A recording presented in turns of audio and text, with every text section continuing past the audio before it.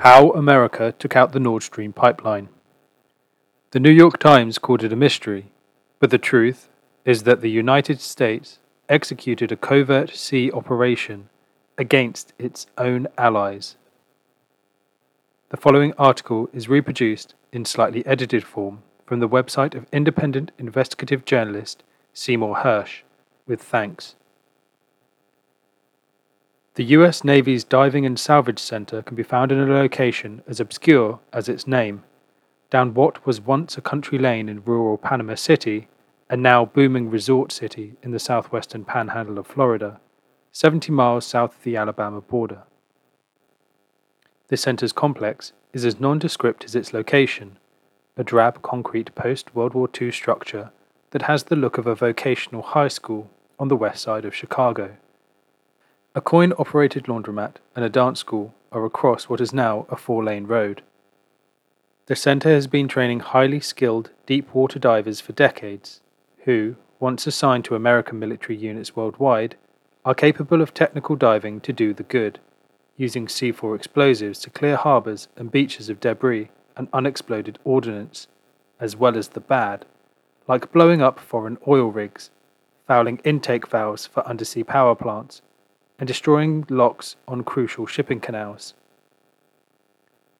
The Panama City Center, which boasts the second largest indoor pool in America, was the perfect place to recruit the best and most taciturn graduates of the diving school, who successfully did last summer what they had been authorized to do 260 feet under the surface of the Baltic Sea. Last June, the Navy divers, operating under the cover of a widely publicized midsummer NATO exercise known as Bull Tops 22, planted the remotely triggered explosives that, 3 months later, destroyed 3 of the 4 Nord Stream pipelines, according to a source with direct knowledge of the operational planning. 2 of the pipelines, which were known collectively as Nord Stream 1, had been providing Germany and much of Western Europe with cheap Russian natural gas for more than a decade. A second pair of pipelines called Nord Stream 2 had been built but were not yet operational. Now, with Russian troops massing on the Ukrainian border and the bloodiest war in Europe since 1945 looming, President Joseph Biden saw the pipelines as a vehicle for Vladimir Putin to weaponize natural gas for his political and territorial ambitions. Asked for comment, Adrian Watson, a White House spokesperson, said in an email, "This is false and complete fiction." Tammy Thorpe, a spokesperson for the Central Intelligence Agency, similarly wrote, "This claim is completely and utterly false." Biden's decision to sabotage the pipelines came after more than 9 months of highly secret back-and-forth debate inside Washington's national security community about how to best achieve that goal. For much of that time, the issue was not whether to do the mission, but how to get it done, with no overt clue as to who was responsible. There was a vital bureaucratic reason for relying on the graduates of the center's hardcore diving school in Panama City. The divers were Navy only and not members of America's Special Operations Command, whose covert operations must be reported to Congress and briefed in advance to the Senate and House leadership, the so-called Gang of Eight. The Biden administration was doing everything possible to avoid leaks, as the planning took place in late 2021 and into the first months of 2022. President Biden and his foreign policy team, National Security Advisor Jake Sullivan, Secretary of State Tony Blinken, and Victoria Nuland, the Undersecretary of State for Policy, had been vocal and consistent in their hostility to the 2 pipelines, which ran side by side for 750 miles under the Baltic Sea, from 2 different ports in northeastern Russia near the Estonian border, passing close to the Danish island of Bornholm, before ending in northern Germany. The direct route, which bypassed any need to transit Ukraine, had been a boon for the German economy, which enjoyed an abundance of cheap Russian natural gas, enough to run its factories and heat its homes while enabling German distributors to sell excess gas at a profit throughout Western Europe. Action that could be traced to the administration would violate US promises to minimize direct conflict with Russia. Secrecy was essential. From its earliest days, Nord Stream 1 was seen by Washington and its anti-Russian NATO partners as a threat to Western dominance. The holding company behind it, Nord Stream AG, was incorporated in Switzerland in 2005 in partnership with Gazprom. Gazprom controlled 51% of the company, with 4 European energy firms, 1 in France, 1 in the Netherlands, and 2 in Germany, sharing the remaining 49% of stock, and having the right to control downstream sales of the inexpensive natural gas to local distributors in Germany and Western Europe. Gazprom's profits were shared with the Russian government, and state, gas, and oil revenues were estimated in some years to amount to as much as 45% of Russia's annual budget. America's political fears were real. Putin would now have an additional and much-needed major source of income, and Germany and the rest of Western Europe would become addicted to low-cost natural gas supplied by Russia, while diminishing European reliance on America. In fact, that's exactly what happened. Many Germans saw Nord Stream 1 as part of the deliverance of former Chancellor Willy Brandt's famed Ostpolitik theory, which would enable post-war Germany to rehabilitate itself and other European nations destroyed in World War II by, among other initiatives, utilizing cheap Russian gas to fuel a prosperous Western European market and trading economy. Nord Stream 1 was dangerous enough, in the view of NATO and Washington, but Nord Stream 2, whose construction was completed in September of 2021, would, if approved by German regulators, double the amount of cheap gas that would be available to Germany and Western Europe. The second pipeline also would provide enough gas for more than 50% of Germany's annual consumption. Tensions were constantly escalating between Russia and NATO, backed by the aggressive foreign policy of the Biden administration. Opposition to Nord Stream 2 flared on the eve of the Biden inauguration in January 2021, when Senate Republicans led by Ted Cruz of Texas repeatedly raised the political threat of cheap Russian natural gas during the confirmation hearing of Blinken as Secretary of State. By then, a unified Senate has successfully passed a law that, as Cruz told Blinken, halted the pipeline in its tracks. There would be enormous political and economic pressure from the German government, then headed by Angela Merkel, to get the second pipeline online. Would Biden stand up to the Germans? Blinken said yes, but added that he had not discussed the specifics of the incoming president's views. Quote, "I know his strong conviction that this is a bad idea, the Nord Stream 2, he said. I know that he would have us use every persuasive tool that we have to convince our friends and partners, including Germany, not to move forward with it." End quote. A few months later, as the construction of the second pipeline neared completion, Biden blinked. That May, in a stunning turnaround, the administration waived sanctions against Nord Stream AG, with a State Department official conceding that trying to stop the pipeline through sanctions and diplomacy had, quote, always been a long shot, end quote. There were immediate consequences. Senate Republicans, led by Cruz, announced an immediate blockade of all of Biden's foreign policy nominees and delayed passage of the annual defense bill for months, deep into the fall. Politico later depicted Biden's turnabout on the second Russian pipeline as, quote, the one decision, arguably more than the chaotic military withdrawal from Afghanistan, that has imperiled Biden's agenda, end quote. The administration was floundering, despite getting a reprieve on the crisis in mid-November, when Germany's energy regulators suspended approval of the second Nord Stream pipeline. Natural gas prices surged 8% within days, amid growing fears in Germany and Europe that the pipeline suspension, and the growing possibility of a war between Russia and Ukraine, would lead to a very much unwanted cold winter. It was not clear to Washington just where Olaf Scholz, Germany's newly appointed Chancellor, stood. Months earlier, after the fall of Afghanistan, Scholz had publicly endorsed French President Emmanuel Macron's call for a more autonomous European foreign policy in a speech in Prague, clearly suggesting less reliance on Washington and its mercurial actions. Throughout all of this, Russian troops had been steadily building up on the borders of Ukraine, and by the end of December more than 100,000 soldiers were in position to strike from Belarus and Crimea.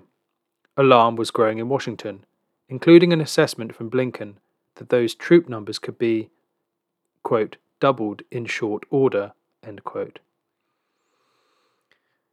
The administration's attention once again was focused on Nord Stream. As long as Europe remained dependent on the pipelines for cheap natural gas, Washington was afraid that countries like Germany would be reluctant to supply Ukraine with the money and weapons it needed to defeat Russia. It was, at this unsettled moment, that Biden authorized Jake Sullivan to bring together an interagency group to come up with a plan.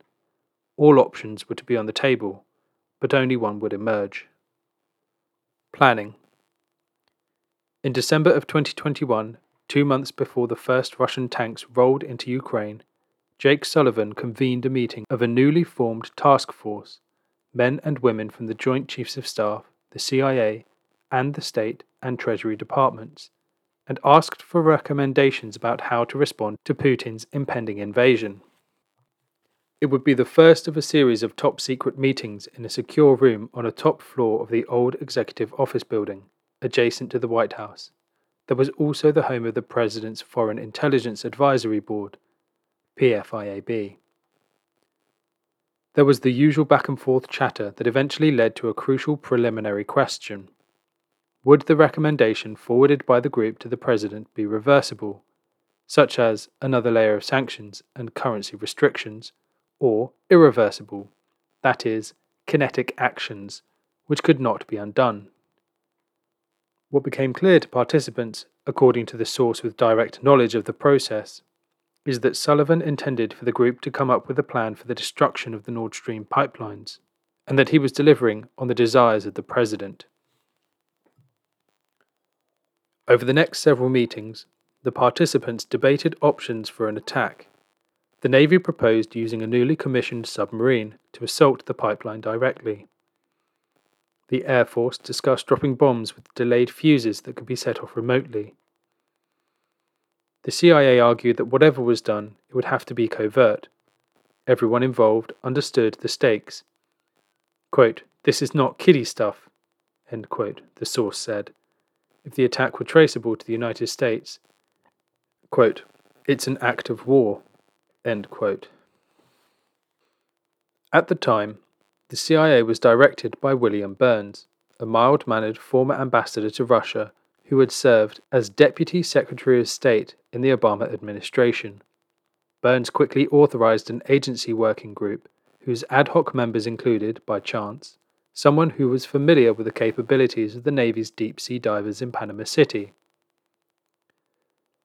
Over the next few weeks, members of the CIA's working group began to craft a plan for a covert operation that would use deep-sea divers to trigger an explosion along the pipeline. Something like this had been done before. In 1971, the American intelligence community learned, from still undisclosed sources, that 2 important units of the Russian Navy were communicating via an undersea cable buried in the Sea of Okhotsk on Russia's far east coast. The cable linked a regional Navy command to the mainland headquarters at Vladivostok. A hand-picked team of Central Intelligence Agency and National Security Agency operatives was assembled somewhere in the Washington area, under deep cover, and worked out a plan using Navy divers, modified submarines, and a deep submarine rescue vehicle that succeeded after much trial and error in locating the Russian cable. The divers planted a sophisticated listening device on the cable that successfully intercepted the Russian traffic and recorded it on a taping system. The NSA learned that the senior Russian Navy officers, convinced of the security of their communication link, chatted away with their peers without encryption. The recording device and its tape had to be replaced monthly, and the project rolled on merrily for a decade until it was compromised by a 44-year-old civilian NSA technician named Ronald Pelton, who was fluent in Russian. Pelton was betrayed by a Russian defector in 1985 and sentenced to prison. He was paid just $5,000 by the Russians for his revelations about the operation, along with $35,000 for other Russian operational data he provided that was never made public. That underwater success, codenamed Ivy Bells, was innovative and risky, and produced invaluable intelligence about the Russian Navy's intentions and planning. Still, the interagency group was initially skeptical of the CIA's enthusiasm for a covert deep-sea attack against Nord Stream. There were too many unanswered questions. The waters of the Baltic Sea were heavily patrolled by the Russian Navy, and there were no oil rigs that could be used as cover for a diving operation. Would the divers have to go to Estonia, right across the border from Russia's natural gas loading docks, to train for the mission? Quote, "It would be a goat fuck," end quote, the agency was told. Throughout, quote, all of this scheming, the source said, some working guys in the CIA and the State Department were saying, "Don't do this, it's stupid, and it will be a political nightmare if it comes out," end quote. Nevertheless, in early 2022, the CIA working group reported back to Sullivan's interagency group, quote, "We have a way to blow up the pipelines," end quote. What came next was stunning. On the 7th of February, less than 3 weeks before the seemingly inevitable Russian invasion of Ukraine, Biden met in his White House office with German Chancellor Olaf Scholz, who, after some wobbling, was now firmly on the American team. At the press briefing that followed, Biden defiantly said, quote, "If Russia invades, there will be no longer a Nord Stream 2. We will bring an end to it," end quote. 20 days earlier, Undersecretary Nuland had delivered essentially the same message at a State Department briefing, with little press coverage. Quote, "I want to be very clear to you today," she said in response to a question. "If Russia invades Ukraine, one way or another, Nord Stream 2 will not move forward," end quote. Several of those involved in planning the pipeline mission were dismayed by what they viewed as indirect references to the attack. Quote, "It was like putting an atomic bomb on the ground in Tokyo and telling the Japanese that we are going to detonate it," the source said. The plan was for the options to be executed post-invasion and not advertised publicly. Biden simply didn't get it or ignored it, end quote. Biden's and Nuland's indiscretion, if that is what it was, might have frustrated some of the planners, but it also created an opportunity. According to the source, some of the senior officials of the CIA determined that blowing up the pipeline, quote, "no longer could be considered a covert option because the president just announced that we knew how to do it," end quote. The plan to blow up Nord Stream 1 and 2 was suddenly downgraded from a covert operation requiring that Congress be informed to one that was deemed as a highly classified intelligence operation with US military support. Under the law, the source explained, quote, "there was no longer a legal requirement to report the operation to Congress. All they had to do now is just do it. But it still had to be secret. The Russians had superlative surveillance of the Baltic Sea," end quote. The agency working group members had no direct contact with the White House and were eager to find out if the president meant what he'd said. That is, if the mission was now a go. The source recalled, quote, "Bill Burns comes back and says, 'Do it,' end quote. Quote, "The Norwegian Navy was quick to find the right spot, in the shallow water a few miles off Denmark's Bornholm Island." The operation. Norway was the perfect place to base the mission. In the past few years of East-West crisis, the US military has vastly expanded its presence inside Norway, whose western border runs 1,400 miles along the North Atlantic Ocean and merges above the Arctic Circle with Russia. The Pentagon has created high-paying jobs and contracts amid some local controversy by investing hundreds of millions of dollars to upgrade and expand American Navy and Air Force facilities in Norway. The new works included, most importantly, an advanced synthetic aperture radar far up north that was capable of penetrating deep into Russia and came online just as the American intelligence community lost access to a series of long-range listening sites inside China. A newly refurbished American submarine base, which had been under construction for years, had become operational, and more American submarines were now able to work closely with their Norwegian colleagues to monitor and spy on a major Russian nuclear redoubt 250 miles to the east on the Kola Peninsula.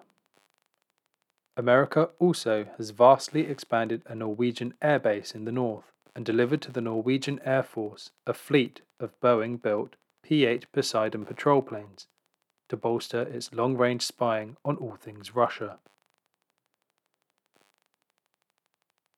In return, the Norwegian government angered liberals and some moderates in its parliament last November by passing the Supplementary Defense Cooperation Agreement, SDCA. Under the New Deal, the US legal system would have jurisdiction in certain agreed areas in northern Norway over American soldiers accused of crimes off base, as well as over those Norwegian citizens accused or suspected of interfering with the work at the base. Norway was one of the original signatories of the NATO Treaty in 1949, in the early days of the Cold War. Today, the Supreme Commander of NATO is Jens Stoltenberg, a committed anti-communist who served as Norway's Prime Minister for 8 years before moving to his high NATO post with American backing in 2014. He was a hardliner on all things Putin and Russia, who had cooperated with the American intelligence community since the Vietnam War. He has been trusted completely since. Quote, "He is the glove that fits the American hand," end quote, the source said. Back in Washington, planners knew they had to go to Norway. Quote, "They hated the Russians, and the Norwegian Navy was full of superb sailors and divers, who had generations of experience in highly profitable deep-sea oil and gas exploration," end quote, the source said. They also could be trusted to keep the mission secret. The Norwegians may have had other interests as well. The destruction of Nord Stream, if the Americans could pull it off, would allow Norway to sell vastly more of its own natural gas to Europe. Sometime in March, a few members of the team flew to Norway to meet with the Norwegian Secret Service and Navy. One of the key questions was where exactly in the Baltic Sea was the best place to plant the explosives. Nord Stream 1 and 2, each with 2 sets of pipelines, were separated much of the way by little more than a mile as they made their run to the port of Greifswald in the far northeast of Germany. The Norwegian Navy was quick to find the right spot, in the shallow waters of the Baltic Sea, a few miles off Denmark's Bornholm Island. The pipelines ran more than a mile apart along a sea floor that was only 260 feet deep. That would be well within the range of the divers who, operating from a Norwegian Alta-class mine hunter, would dive with a mixture of oxygen, nitrogen, and helium streaming from their tanks, and plant shaped C4 charges on the 4 pipelines with concrete protective covers. It would be tedious, time-consuming, and dangerous work, but the waters off Bornholm had another advantage. There were no major tidal currents, which would have made the task of diving much more difficult. After a bit of research, the Americans were all in. At this point, the Navy's obscure deep diving group in Panama City once again came into play. The deep sea schools at Panama City, whose trainees participated in Ivy Bells, are seen as an unwanted backwater by the elite graduates of the Naval Academy in Annapolis, who typically seek the glory of being assigned as a SEAL, fighter pilot, or submariner. If one must become a black shoe, that is, a member of the less desirable Surface Ship Command, there is always at least duty on a destroyer, cruiser, or amphibious ship. The least glamorous of all is mine warfare.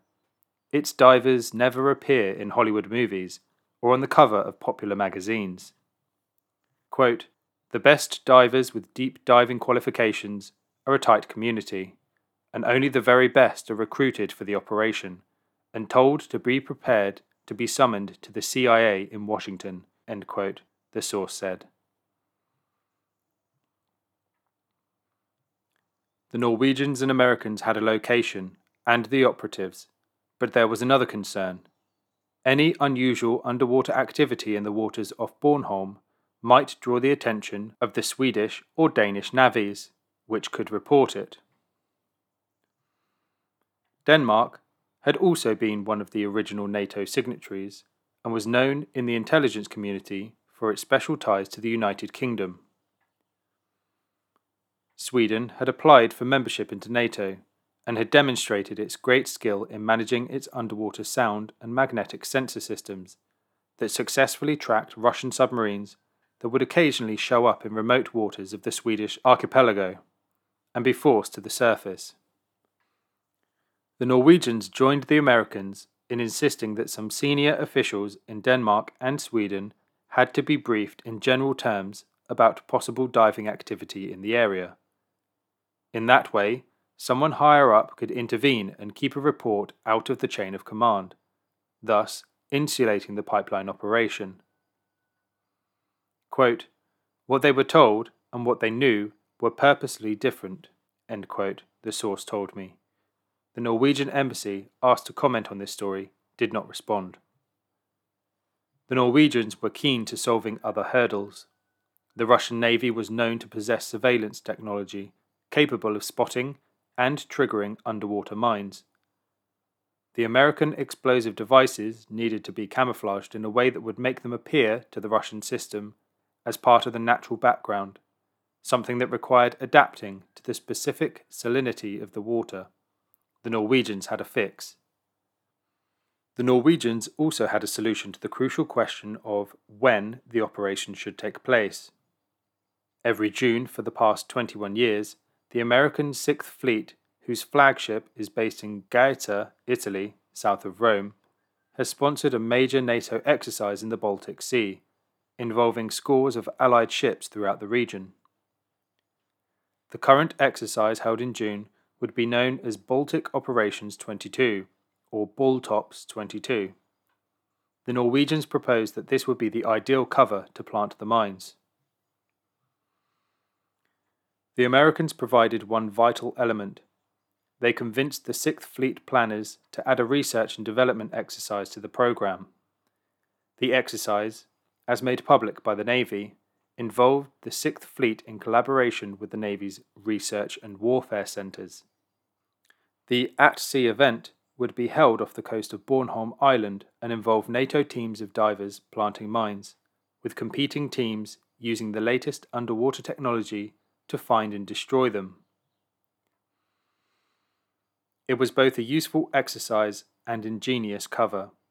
The Panama City boys would do their thing and the C4 explosives would be in place by the end of BALTOPS 22, with a 48-hour timer attached. All of the Americans and Norwegians would be long gone by the first explosion. The days were counting down. Quote, "The clock was ticking and we were nearing mission accomplished," end quote, the source said. And then, Washington had second thoughts. The bombs would still be planted during BALTOPS, but the White House worried that a 2-day window for their detonation would be too close to the end of the exercise, and it would be obvious that America had been involved. Instead, the White House had a new request. Quote, "Can the guys in the field come up with some way to blow the pipelines later on command?" End quote. Some members of the planning team were angered and frustrated by the president's seeming indecision. The Panama City divers have repeatedly practiced planting the C4 on pipelines, as they would during BALTOPS, but now the team in Norway had to come up with a way to give Biden what he wanted: the ability to issue a successful execution order at a time of his choosing. Being tasked with an arbitrary, last-minute change was something the CIA was accustomed to managing, but it also renewed the concerns some shared over the necessity and legality of the entire operation. The President's secret orders also evoked the CIA's dilemma in the Vietnam War days, when President Lyndon Johnson, confronted by growing anti-Vietnam War sentiment, ordered the agency to violate its charter, which specifically barred it from operating inside America, by spying on anti-war leaders to determine whether they were being controlled by Communist Russia. The agency ultimately acquiesced, and throughout the 1970s it became clear just how far it had been willing to go. There were subsequent newspaper revelations in the aftermath of the Watergate scandals about the agency's spying on American citizens, its involvement in the assassination of foreign leaders, and its undermining of the socialist government of Salvador Allende in Chile. Those revelations led to a dramatic series of hearings in the mid-1970s, in the Senate, led by Frank Church of Idaho, which made it clear that Richard Helms, the agency director at the time, accepted that he had an obligation to do what the president wanted, even if it meant violating the law. In unpublished, closed-door testimony, Helms ruefully explained that, quote, "You almost have an immaculate conception when you do something," end quote, under secret orders from a president. Quote, "Whether it's right that you should have it or wrong that you shall have it, the CIA works under different rules and ground rules than any other part of the government," end quote. He was essentially telling the senators that he, as head of the CIA, understood that he had been working for the Crown and not the Constitution. The Americans at work in Norway operated under the same dynamic, and dutifully began working on the new problem: how to remotely detonate the C4 explosives on Biden's orders. It was a much more demanding assignment than those in Washington understood. There was no way for the team in Norway to know when the president might push the button. Would it be in a few weeks, in many months, or in half a year or longer? The C4 attached to the pipelines would be triggered by a sonar buoy dropped by a plane on short notice, but the procedure involved the most advanced signal processing technology. Once in place, the delayed timing devices attached to any of the 4 pipelines could be accidentally triggered by the complex mix of ocean background noises throughout the heavily trafficked Baltic Sea, from near and distant ships, underwater drilling, seismic events, waves, and even sea creatures. To avoid this, the sonar buoy once in place would emit a sequence of unique, low-frequency tonal sounds, much like those emitted by a flute or a piano, that would be recognized by the timing device, and, after a preset hours of delay, trigger the explosives. Quote, "You want a signal that is robust enough so that no other signal could accidentally send a pulse that detonated the explosives," end quote, I was told by Dr. Theodore Postol, Professor Emeritus of Science, Technology, and National Security Policy at MIT. Postol, who has served as the science advisor to the Pentagon's Chief of Naval Operations, said the issue facing the group in Norway, because of Biden's delay, was one of chance. Quote, "The longer the explosives are in the water, the greater risk there would be of a random signal that would launch the bombs," end quote. On the 26th of September 2022, a Norwegian Navy P-8 surveillance plane made a seemingly routine flight and dropped a sonar buoy. The signal spread underwater, initially to Nord Stream 2 and then on to Nord Stream 1. A few hours later, the high-powered C4 explosives were triggered and 3 of the 4 pipelines were put out of commission. Within a few minutes, pools of methane gas that remained in the shuttered pipelines could be seen spreading on the water's surface, and the world learned that something irreversible had taken place. In the immediate aftermath of the pipeline bombing, the American media treated it like an unsolved mystery. Russia was repeatedly cited as a likely culprit, spurred on by calculated leaks from the White House, but without ever establishing a clear motive for such an act of self-sabotage. beyond simple retribution. A few months later, when it emerged that Russian authorities had been quietly getting estimates for the cost to repair the pipelines, the New York Times described the news as, quote, complicating theories about who was behind, end quote, the attack. No major American newspaper dug into the earlier threats to the pipelines made by Biden and Undersecretary of State Nuland. While it was never clear why Russia would seek to destroy its own lucrative pipeline, a more telling rationale for the president's action came from Secretary of State Blinken. Asked at a press conference last September about the consequences of the worsening energy crisis in Western Europe, Blinken described the moment as a potentially good one. Quote, it's a tremendous opportunity to once and for all remove the dependence on Russian energy, and thus to take away from Vladimir Putin the weaponization of energy as a means of advancing his imperial designs. That's very significant, and that offers tremendous strategic opportunity for the years to come.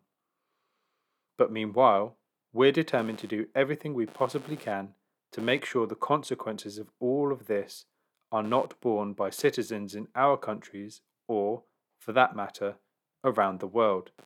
End quote. More recently, Victoria Nuland expressed satisfaction at the demise of the newest of the pipelines.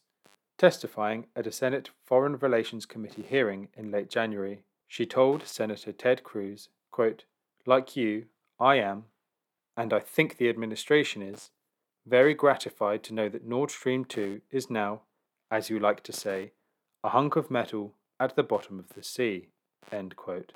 The source had a much more streetwise view of Biden's decision to sabotage more than 1,500 miles of Gazprom pipeline as winter approached. Quote, well, he said, speaking of the president, I got to admit, the guy has a pair of balls. He said he was going to do it, and he did, end quote. Asked why he thought the Russians failed to respond, he said cynically, quote, maybe they want the capability to do the same things the US did. It was a beautiful cover story, he went on. Behind it was a covert operation that placed experts in the field and equipment that operated on a covert signal. The only flaw was the decision to do it, end quote.